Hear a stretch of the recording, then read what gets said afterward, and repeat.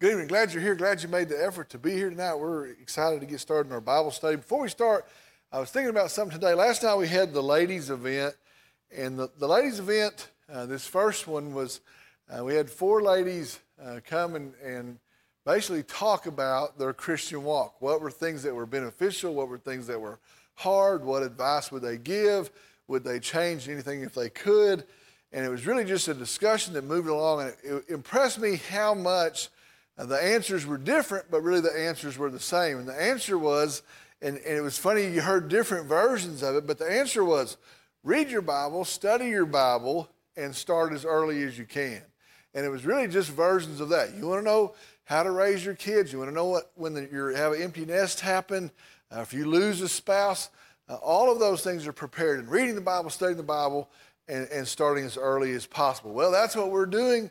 What an opportunity we have. We need to seize an opportunity. We're going to come study God's Word, study the meaning of His Word, and then prepare to apply it in our life. Tonight, we're going to continue in our study, the grand scheme of things. We've covered a whole lot of territory, but we're just getting started. I'm going to start us off with a word of prayer tonight. Let's go to the Lord in prayer. Dear Heavenly Father, we come tonight. We're thankful for the opportunity we have to gather and to fellowship. Most of all, to hear from you, to hear from your word. I pray that tonight what we're going to look at, that you give us a understanding, a greater understanding, that you give us a discernment to say this is what God has said and this is what He means, and then the faithfulness to go out of here and apply it to our lives, to our homes, to our Christian walk. So I pray tonight as we've gathered, as our kids are learning tonight, I pray that you bless them, that you encourage and train and teach them as a foundation is laid for them. I pray for our youth tonight. Lord, I pray as they study, as they're soon going to face a world that's going to try to chip away, to pull out from under them the truth that they know. I pray again that the truth is presented, that it's grasped, that it's understood, and that it makes a difference as they move forward from here. Again, we're thankful for today, and we pray that you'd bless us in our study tonight. And I pray in Christ's name, in Jesus' name, amen. All right, tonight, as we move along, we're going to come now to an introduction to Moses. We covered a big chunk last week in the book of Job. Now we're going to back up to the order that our Bible's written in and look at the story, the account of Moses. I want to start off and read Hebrews chapter 11, verses 23 through 27. Hebrews really serves as kind of a New Testament commentary on the Old Testament. And I always like these verses talking about what we're getting ready to spend a couple weeks, 2 or 3 weeks studying in the Old Testament. So Hebrews chapter 11, verses 23 through 27. This is a New Testament commentary on the account we're about to study tonight. By faith, Moses, when he was born, was hidden for 3 months by his parents because they saw he was a beautiful child and they were not afraid of the king's edict. By faith, Moses, when he had grown up, refused to be called the son of Pharaoh's daughter, choosing rather to endure ill treatment with the people of God than to enjoy the passing pleasures of sin, considering the reproach of Christ greater riches than the treasures of Egypt. For he was looking to the reward. By faith, when he left Egypt, not fearing the wrath of the king, for he endured as seeing him who is unseen. So again, kind of a quick synopsis of what we're going to study the next couple of weeks. The key point for our lesson tonight on your sheet, God goes to great lengths removing barriers so that we would know Him. Now, when we start to talk about Moses, you say, well, I don't know how you get that out of it. Hopefully you'll see that as we move along through our lesson tonight. God wants us to know Him. And we need to be sure and understand that as we move through Scripture. God wants us to know Him. He wants us to know what He is like.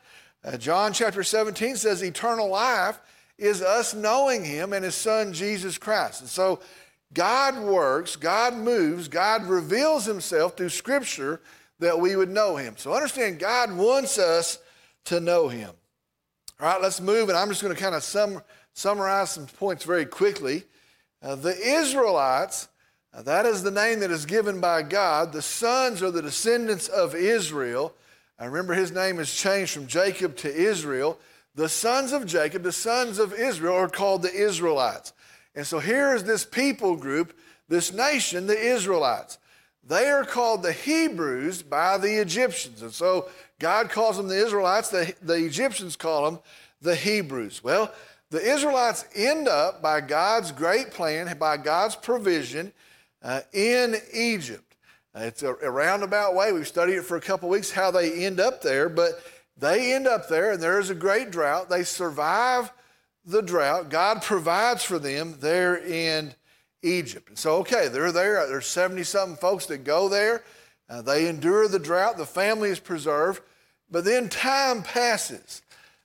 Time moves on. The Pharaoh that knows Joseph passes away. He dies. He is replaced. The Israelites in the land of Egypt began to grow in number. Now, that's an understatement. They began to radically grow in number, so much so that the Pharaoh that didn't know Joseph sees how vast they're becoming, and he feels threatened. If they become to outnumber us, they may just take us over. And so as they're growing in number, he starts to feel threatened. And so here's what he decides. We'll enslave them. We'll put them to work, and that's how we'll deal with these people. Well, they put them to work. They enslave them, and here's what happens.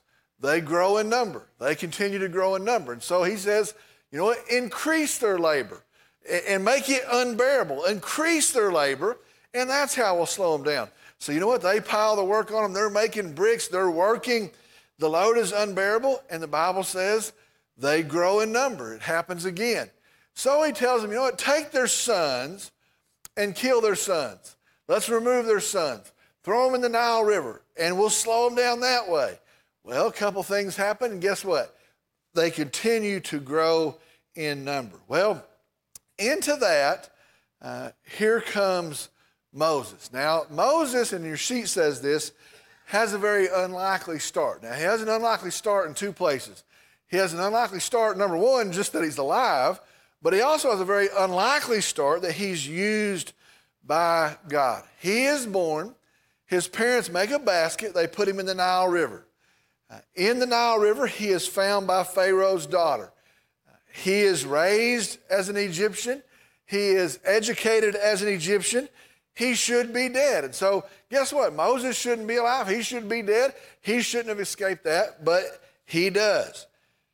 When he's 40 years old, he grows up, raised with the finest of things. He goes and he sees an Egyptian mistreating an Israelite. He sees his countrymen being abused by an Egyptian. He sees that. He gets mad. Evidently, he had some sort of temper. Here's what he does.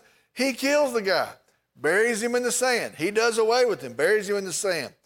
The next day, I think it's an interesting account, he has an argument with an Israelite. Now, think about this.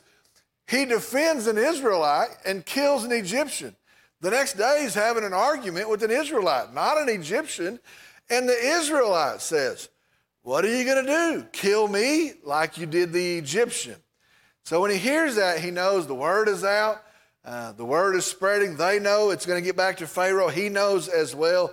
And so at 40 years old, Moses takes off. He's been raised there as a member of Pharaoh's household. He takes off and he runs. He goes to Midian, which I think is an interesting name.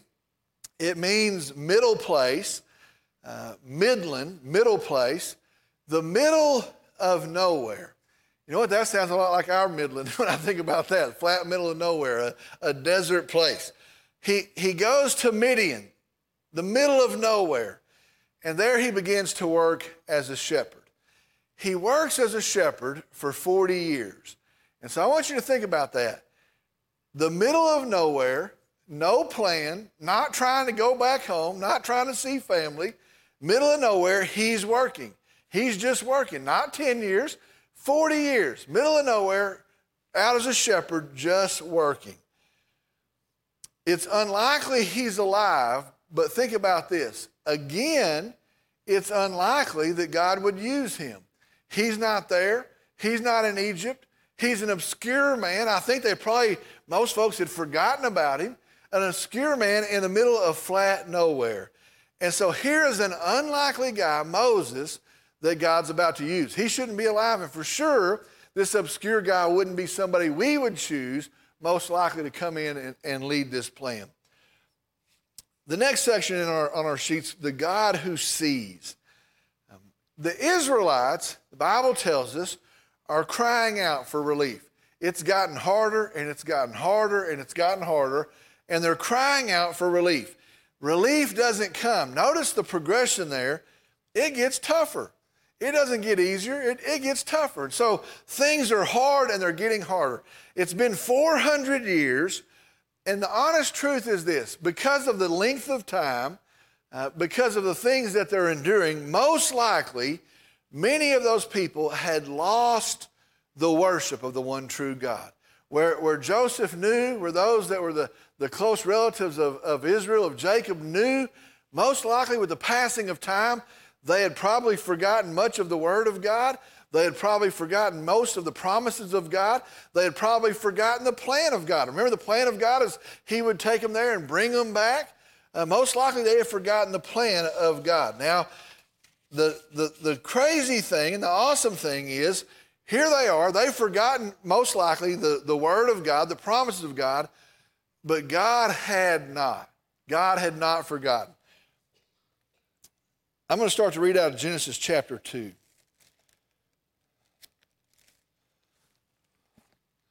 Genesis chapter 2, verses 23 through 25. Now it came about in the course of those many days that the king of Egypt died. And the sons of Israel, the Israelites, sighed. It literally means they moaned because of the bondage. And they cried out. And their cry for help because of their bondage rose up to God. So God heard their groaning, and God remembered His covenant with Abraham, Isaac, and Jacob. God saw the sons of Israel, and God took notice of them. It says He remembered them. Now, I want to be sure this is the same word we saw with Noah, that He remembered Noah. It doesn't mean that He had ever forgotten Noah. It doesn't mean that He had ever forgotten them. It actually means the opposite. He never forgot them. He remembered them. It didn't leave Him or escape Him. He remembered the covenant. He never forgot it with Abraham, Isaac, and Jacob. He hears the cries, sees their distress, and He remembers, never forgot the covenant that He had made with their fathers. He had not forgotten them. Here's a question, and there's several times as we go through the account, there's questions that pop up. Here's a question to think about. How involved is God in the lives of people? Now, we can see it in the story. We can think about that in the story, but think about that today. How involved is God in the lives of people? Now, there's several versions that people give.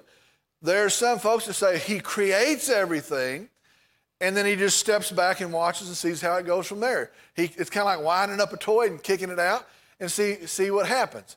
So there's some folks that say He's not involved at all. He starts creation in motion. He creates, and then He steps back, and He is distant, seeing how it plays out. There's others that would say He is involved in some things. Not in all things, just in some things. Maybe He's more involved in some things than He is in other things. And so in this area, He's very involved. But in this area, He's not involved at all. Think about that. Is God concerned about only big things, or is He concerned about small things? Is He too busy to be concerned with all things? Or just does He have to hit the high spots, the main things? Think about this. I thought about this afternoon. Do you think, this is kind of weird, but think about it. Do you think God cares what you ate for lunch today? Think He cares? Or does He not care? He's got stuff going on. Does He care? Does He care if you sin today? Now, that's a different thing. He doesn't want you to sin. Does He care if you had a cheeseburger or pizza? Or does He care if you have sinned?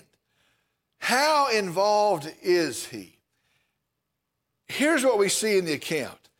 God sees. It's actually one of His names. God sees. God cares. He tells us that. He hears. And He is involved. He's not removed. He's not distant. God sees us. Think about this today. God sees us. God sees you. God is interested in the result of this Bible study. He's interested in seeing how this Bible study is going to impact us. He's interested in this. The Bible says if we pray, he hears our prayers. He responds to our prayers. Here's what I came up with from there. Why? Why? Why does he care? Why is he involved? And here's the answer. The answer is this. He is a personal God. He knows us. He loves us. In the New Testament, he knows the hairs on our head. He cares about us. And so I started to think about that. He is a personal God. He's not somewhere just going, well, there's so many of these folks, and most of them are all crazy anyway, and they're doing weird stuff. I'm just going to step back. He is a personal God, and he sees and he knows and he cares. So I started thinking about that for a second, and this is kind of weird. So does he care what you had for lunch? Does he care what you did last night? Does he care if you're upset about something? Well, I want you to think about this. We're flawed. We're people. And we're not infinite in love as he is. But don't you care what your loved one ate for lunch? Don't you sometimes go, what'd you eat for lunch? Carrie came home, I don't know. What'd you eat for lunch? Well, I went by and got a chili dog. What'd you do last night? You ever have someone you love and you say, hey, what'd you do last night? We went here, we went there, we did these things. And so I go, yes, he is a personal God. And so yes, he cares, and yes, he knows, and he is involved in our lives. God is going to deliver them. Let me read Exodus chapter 3, verses 8 and 9. The Lord said, is verse 7. I'm going to go ahead and back up. The Lord said, I have surely seen the affliction of my people who are in Egypt, and have given heed to their cry because of their taskmasters, for I am aware of their sufferings. Verse 8, so I have come down to deliver them from the power of the Egyptians, and to bring them up from the land to a good and spacious land, to a land flowing with milk and honey, to the place of the Canaanite and the Hittite and the Amorite and the Perizzite and the Hivite and the Jebusite. Now behold, the cries of the sons of Israel have come to me. Furthermore, I have seen the oppression which with the Egyptians are oppressing them. Verse 8 says, God says he is going to deliver them. He is going to save them. And so he hears their cries, he sees, he cares, he is involved in the lives of people, and so he is going to rescue them. He's going to deliver them. On our sheet it says now a rescue mission. Here's an interesting thing. God's going to save them, God's going to deliver them, but he's going to use a person. So here we have Moses. He is now 40 when he worked 40 years. He's 80 years old. God calls Moses, the burning bush account. There's a bush that's burning, it's not consumed. He hears the voice of God, take off your shoes. This is holy ground. He is confronted. He hears, he is called. God is going to send and use Moses, and through Moses, he's going to save the Israelites, the sons of Israel. He's going to save his people, and he's going to keep his promise through Moses. Exodus chapter 3, verse 10. Therefore, come now, and I will send you.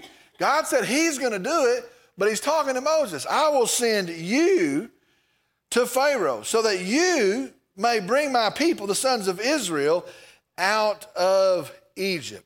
And so he's going to be a tool in God's hand. God is going to use him to deliver his people. God is the one that saves. He's going to use Moses. Here's a weird thing that I don't know. My logical thought process doesn't see how this is smart. God uses people. God uses people.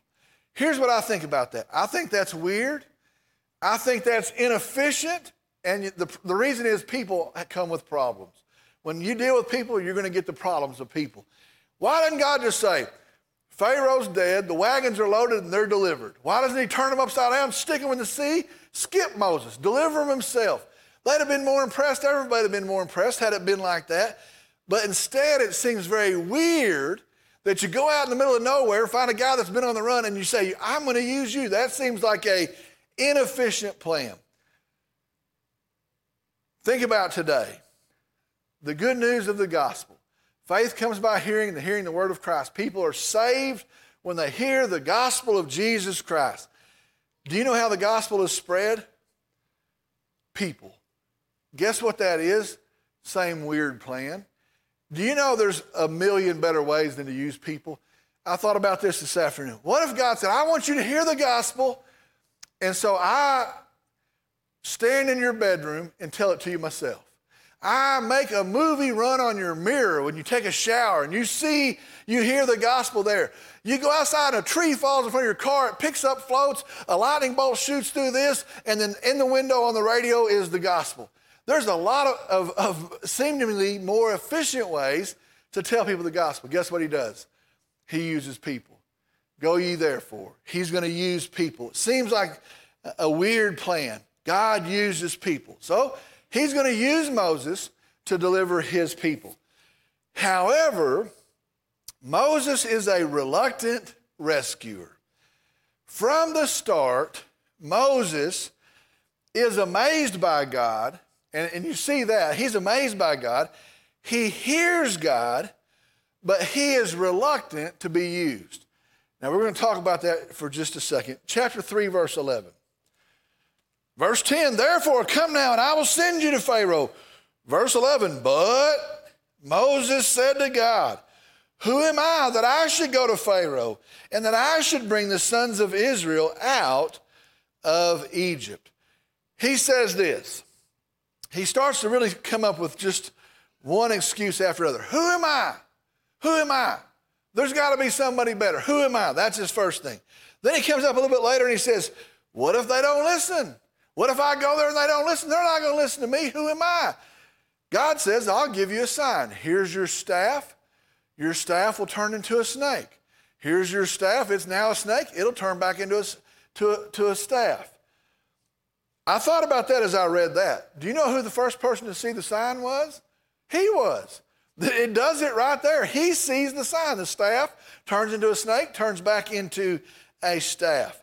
What if they don't listen? Well, show them this sign. They'll listen then. I can't speak. I hear that one all the time. I can't speak. I'm just not a good speaker. That's not my thing. I can't speak. Well, Moses says, what if they don't listen? Well, your staff will turn into a snake. He actually comes back with, well, I can't speak. So God appoints his brother, Aaron. Aaron will go with you. He'll meet you along the way. He'll go with you, and he will be your spokesman. And when you speak to him and then he speaks, it'll be as if God himself is speaking. I'll use your brother. God is gracious, God is patient, and God removes all the barriers, all of the obstacles. Moses says, well, who am I? Well, I can't. What if they don't believe me? Well, I can't speak. God removes all of the barriers. Here's a question, and I don't know if we can arrive at a solid answer. I think I have my answer, but here's the question. Why do you think Moses would stall? Why do you think Moses would say, I don't want to do that? I always think this. If God would show me a clear sign, I would do it. Don't you ever say that? If I woke up and there's a burning bush in my yard, you better watch out what I would do. If God would just make it plain, I would do it. I'd be obedient. He sees the burning bush. He hears the voice of God. He sees the sign, and he still says, I don't want to do it. What in the world? Why does he try to get out of it? And so I just make a list. I don't know why. Maybe it's self-doubt. Maybe he just goes, I'm no good, and I'm no good, and I'm no good, and I'm just no good. Maybe it's self-doubt. Maybe it's doubt in the plan. And so he goes, now, you know they want to kill me there. That's a bad plan. And you know when I go there, they're probably just going to kill me. That's a bad plan. I'm going to end up dead. And you know they're not going to listen anyway. I don't have an army. That's a bad plan. So maybe he doesn't trust the plan. But maybe it all goes back to this, and here's where I come to my answer. All of those are versions of trust issues with God. Notice in chapter 2, God says, and you will go, and you will lead, and you will come back, and you'll go by this mountain, and you'll worship here. God's already got it settled. All of those issues are, maybe God's crazy. Maybe I can't trust God. Maybe God doesn't know what he's doing. And all of those things are forms of trust issues with God. Most of the time, our issues, we may make all these other things but we're not trusting God as who he says he is, and our trust issues, our problems are our trust issues with God. All right, we're going to stop right there in our movement. We're going to pick up next week, and there's a deep thing that's going to hit next week, and you'll want to be here and see that. But I want to stop right there and go back and pick out one piece of what we've covered tonight that we could honestly spend 6 months on. One little piece that's huge, and that is God's memorial name. It is a huge thing. It's a profound thing. Let me explain it to you. When asked by Moses for his name, Moses says, "Who should I tell him has sent me?" God says, "Tell him I am who I am." That's his answer.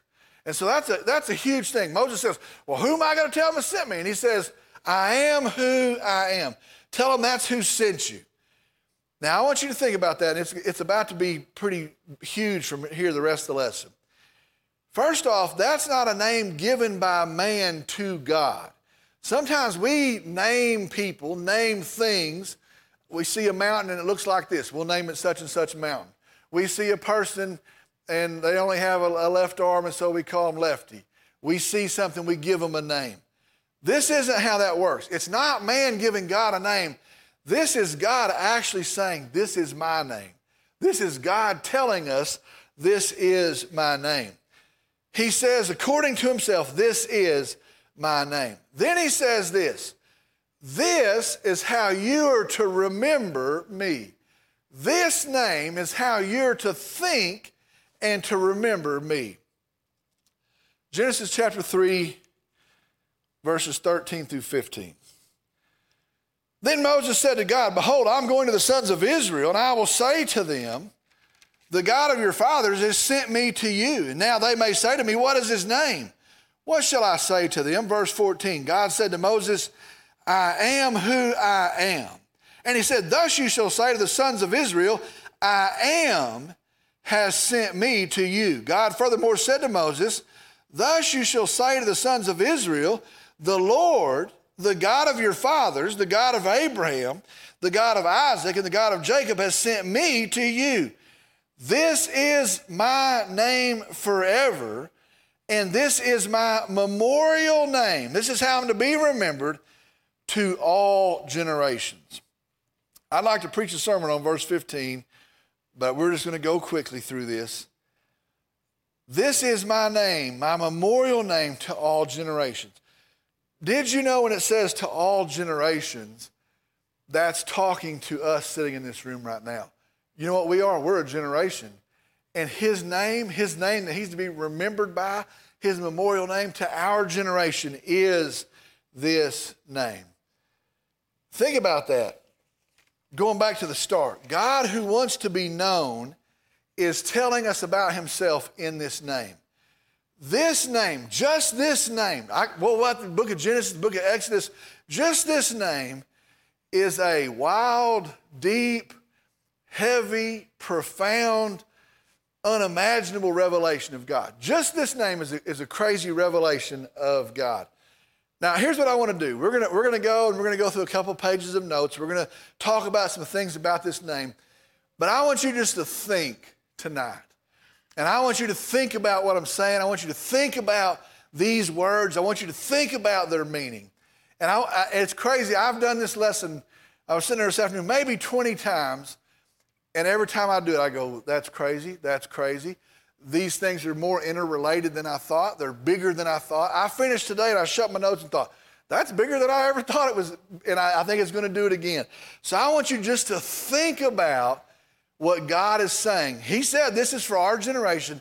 Think about what God is saying about himself in this name. All right, the name is this, Yahweh.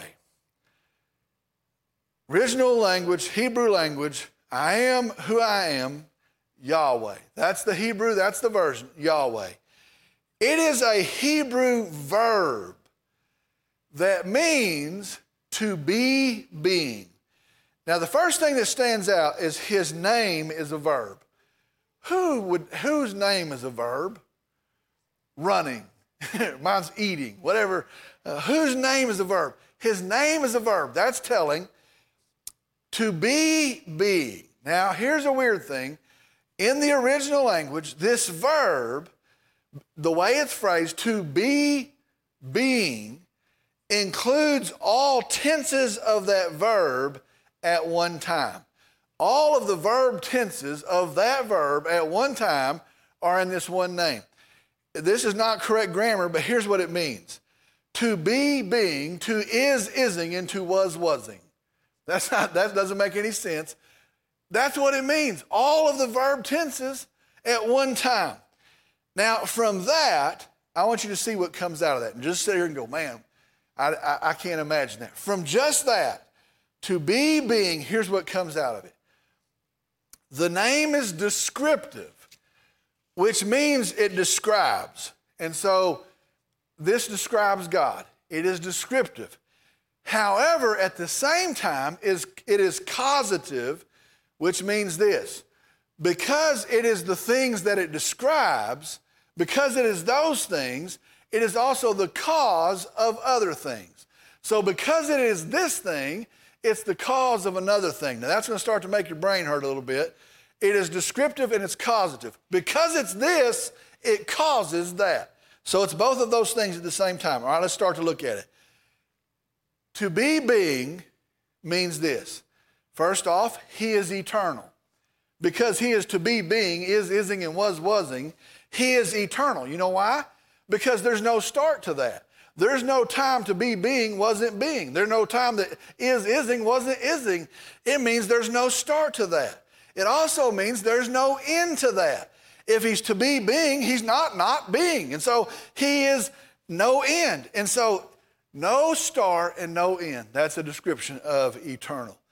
Here's what the name says. God always was and he always will be. He is eternal. Now what does that mean? So you're sitting there going, to be being, all the verb tenses at once, he is eternal. What does that mean? All right? Because he's that, he's also this. It means he is self-existent. It means his being comes from himself. His being comes from himself. No one or no thing is responsible for him being. There's not a creator that created him. There's not a thing that crashed into something that sparked and made him. No one, no thing is responsible for him being. He's not created. He's not assembled. He is self-existent. Now, what does that mean? If he is self-existent, it means he is the greatest. There's no one or no thing greater than him because he's self-existent. I think about that. There's nothing we can't name that you can't back up 3 steps and end at God. Well, here's a person. Well, the person became because of this element and this element and this element. Well, where did that come from? Well, it came from this and this. And eventually you're going to get back to the thing that started it all. That's the greatest thing. Well, guess what? God is existent in himself. He is the greatest thing. There's no one, no thing greater than God, just because of his name. What does that mean? If he's self-existent, it also means he is self-reliant. Now think about that. He depends on no one. He's self-existent, so he depends on no one. He depends on no thing for his existence. He doesn't need anything. He doesn't need anything from the world. He doesn't need anything from the people on the world. Nothing can be added to him. He is totally independent and totally self-dependent. That's all from one name. He's eternal, self-reliant. Now he's self-dependent, self-reliant. Because of that, we start to see the causative parts of his name. Because he is the one that is being, he is the creator of all things. Nothing exists, but he exists. He is the creator. Since he is the greatest, he is the source of all things. If you back up all things, you'll eventually arrive at God, however many steps you want to take. All things come from him. All things come out of him.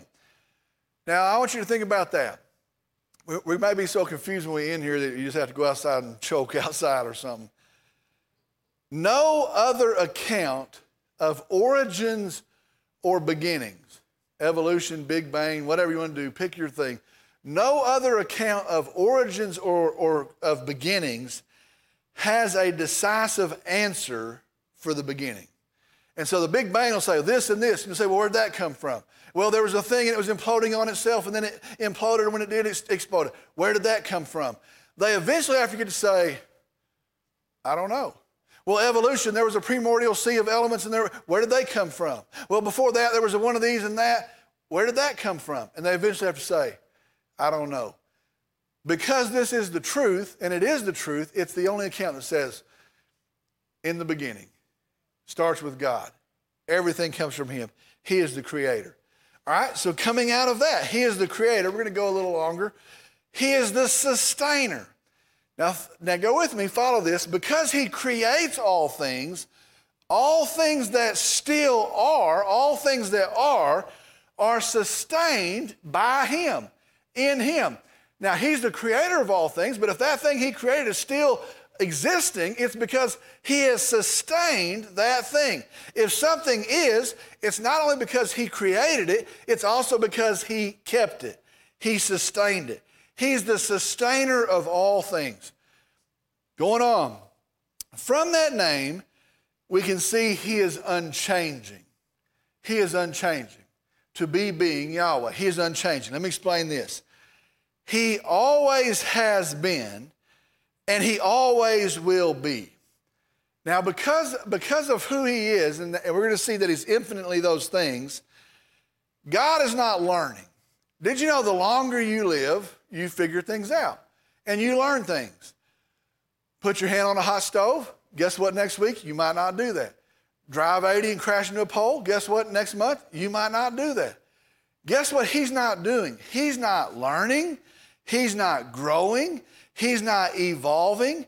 He's not getting better, smarter, stronger, or larger with time. He has always been, and so he's not getting better, smarter, stronger, larger. He's not learning with time. He is unchanging. Now start to watch how they start to overlap. All of them do. He's also infinite. Infinite means has no limit. And so an infinite supply of something means it doesn't slow down, doesn't taper off. Because he is to be being, and all of the verb tenses of that, he is infinite. He has no limit. So here's one thing. He's not getting better with time. Guess what he's also not doing? He's not getting worse with time either. He's not running down. He's not running out. He's not depleting. He's not getting any better. He's unchanging. He's not getting any worse. He is infinite. All the things we know taper off, run down, wear out. Buy a new car, you love it, pay a lot of money for it, excited about it. Come back in 10 years, it's wearing out. Go down the list. Build a new house, love it. Come back in 20 years, closets are all full and there's holes in the sheetrock, it's wearing out. All things wear down, run out, taper off. God is infinite. He doesn't run out. Now here's a big thing. I guess all these are going to end up being big things. If he is infinite, then he is infinite in all of his attributes. And so when you start looking at the individual attributes of God, because he is infinite in each of those. He is infinite in all of his attributes, which means this: he is limitless in love. Does he run out of love? Does he taper off in love? Does he get to a point he does not love? He is infinite in love. He is infinite in grace. The Bible says mercies are new every morning. You know why? He's infinite in grace. Can you out-sin him? Can you have sin bigger than his grace? He is infinite in grace, infinite in kindness, infinite in justice, perfect justice, infinite in power. He's not getting tired, infinite in power, infinite in might. The same creation power, he still has that much power. Here's one that's hard to understand. Infinite in wisdom. He knows all things. He knows when it ought to happen, why it ought to happen, the best thing to happen. Perfect in wisdom. There's not a thing that's outside of his infinite wisdom. He's not going to be surprised. He's not going to say, oh, I knew all of that, but I didn't know this. He's infinite in wisdom. Limitless, infinite in all of his character. All from that name. All powerful. No limit to his power. He can do all things. Why? Because there's no limit to his power. We eventually run into a power limitation. We eventually run into something we're not big enough, strong enough, we're not able to motivate over that thing. He has no limit in power. Now, see how all of that starts to tie together. See how all of that starts to feed the other. He doesn't have an end. He doesn't have a start. He's infinite in all things. He doesn't change. He doesn't run down. He's perfect, infinite in all of his traits. And one of those things pushes the other. Another one builds on the other. And all of that is from out in the middle of a desert. Moses says, well, who am I going to tell him to sit me? And he says, tell him I am. And I remember going, what a weird answer. What a weird name. God reveals, and that's just a speck of what he reveals, but he reveals that just in his name. Here's what I want to tell you. Two things, we're about to be done. Sometimes we would do well just to stop and think about God. Don't get mad. Don't get this. Don't get that. We would do well sometimes to think about God. Think about this name. Here's what you ought to do. Sometimes you ought to sit down and go, is he really those things? And then I'm going to say, even be more specific. Pick one of them. Is he really that thing? Is he really infinite in grace? Is he really infinite in power? Is he really infinite in wisdom? Pick one thing. And then if he is really that thing, what does that mean to you? And so you go, my God is infinite in power. Why am I worried? My God's infinite in love. Why am I worried? My God's infinite in wisdom, not going to ever do the wrong thing, perfect in righteousness, never going to do the right thing, wrong thing. Why am I worried? We do well to stop and say, who is God? And is he really that thing? And if he is that thing, what does that mean to me? And I tell you what, it would change how we think, how we see, how we walk in obedience. You know what? God is with me. Who can be against me? He actually is all of these things, infinitely so. Huge lesson, huge understanding. One name. God says, you want to know who I am? This is who I am. You'll never figure it out. Eternity, you'll enter into it, and then you'll go, man, I didn't even understand a part of it. One last thing. All of that, and I don't know if you're as astounded as I am. I sit there and go, that's astounding, that's astonishing, that's awesome. And if you're sitting there going, all of that, how crazy that one day there is a man and he says, truly, truly, I say to you, before Abraham was born, I am. Jesus said that. And we hear that and we think, that's a nice little verse, isn't it?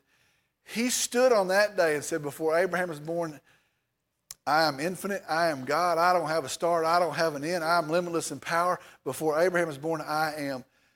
The Jews knew what he was saying. They knew he was saying, I am God. And they pick up, we got to kill him. We can't let him say he's God.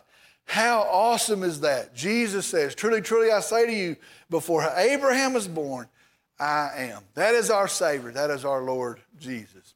I'm glad you're here. I'm going to ask if you'll stand.